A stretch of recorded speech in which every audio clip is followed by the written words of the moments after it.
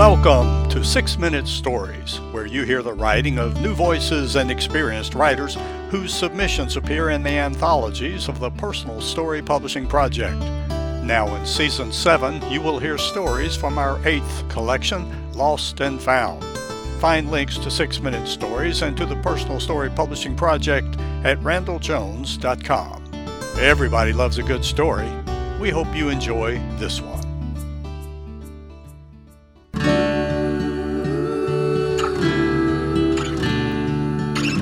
Holding Hands by Karen Sleeth. Mama was lovely. Not the hair-curled, made-up, high-heeled lovely, but the head thrown back and laughing, let's play hide-and-seek, look at those ants carrying a stick kind of lovely. She was curious, and she noticed life. Mostly what I recognized and coveted was that she noticed me. One day, while my sister Marcia was at school, Mama took me into the backyard under a towering oak tree and presented a splendid picnic. I can't remember what we ate, probably peanut butter sandwiches, but I remember that she had poured my chocolate milk into a Pepsi bottle, just like she and Daddy drank from. I was elated. I was a big girl. We were just two friends sharing a picnic and drinking our own Pepsi. I don't remember, but I'm sure I made Marcia jealous. Mama and I had several excursions while Marcia was at school. I recall once going into a large department store and Mama insisting that I hold her hand. I squirmed out of her grasp several times, my attention drawn to something on a distant shelf. She would scold me and take my hand. I don't know how many times this happened, but at one point, when I had finished being enthralled by an item, I looked up to an aisle devoid of my Mama. I looked in both directions, and no Mama. A coldness gripped my heart. I was alone, all alone. "Mama?" I cried out. There was no answer. "Mama?" Again I pleaded, finally breaking into sobs.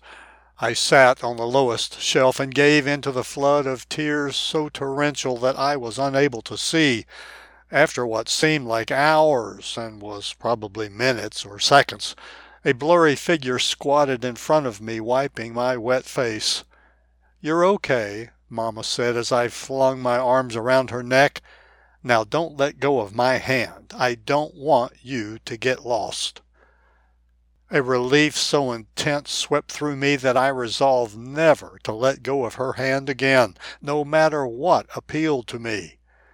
Years later, I overheard her say that she had been on the opposite aisle, watching me the entire time.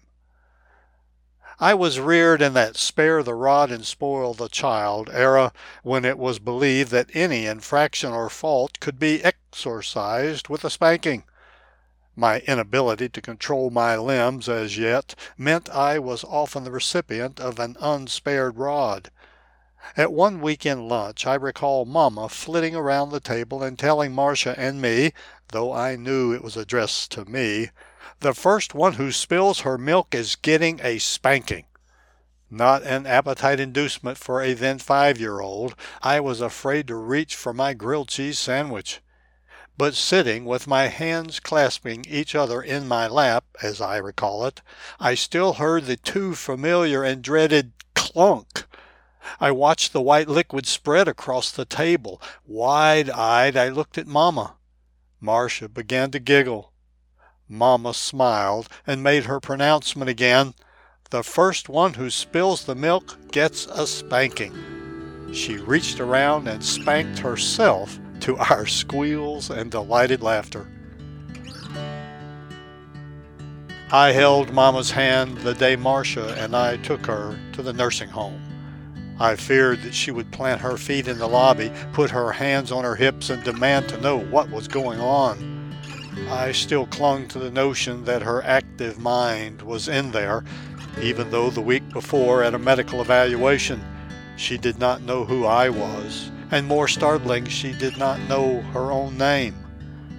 We walked her to the room assigned to her, and I went to the admissions office to complete the paperwork. Marcia told me afterward that Mama ate the lunch they had provided and then quietly crawled into bed and went to sleep. When I got to her room, I touched her shoulder, which roused her a bit. She looked at me. "We are leaving now, Mama," I said. She smiled and said, "Okay," and went back to sleep. During her first couple of months at the nursing home, Mama caused a bit of a stir. She persisted in going to other people's rooms and holding their hands. A few residents did not like it, but true to form, that did not stop Mama. I have not been able to touch her mind, heart, or memory in years, but I can still hold her hand. She always grasps mine as if I'm still 5. For now, holding hands with Mama keeps us both from getting lost. Copyright 2023, Karen Sleeth.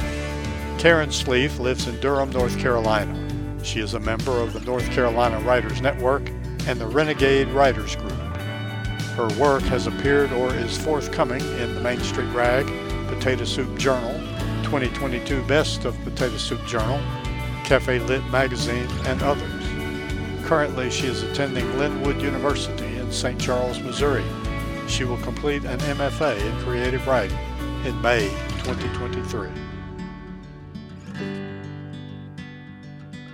Read more about this writer and background on this story in a special feature of 6-minute stories called Author's Talk. Thank you for listening to another 6-minute story. You can read them all in the 8 anthologies of the Personal Story Publishing Project. Find the link to our online store at randalljones.com. That's RANDELL Jones.com. There you can learn about submitting your own story for consideration for our next Personal Story Publishing Project. And remember, everybody loves a good story.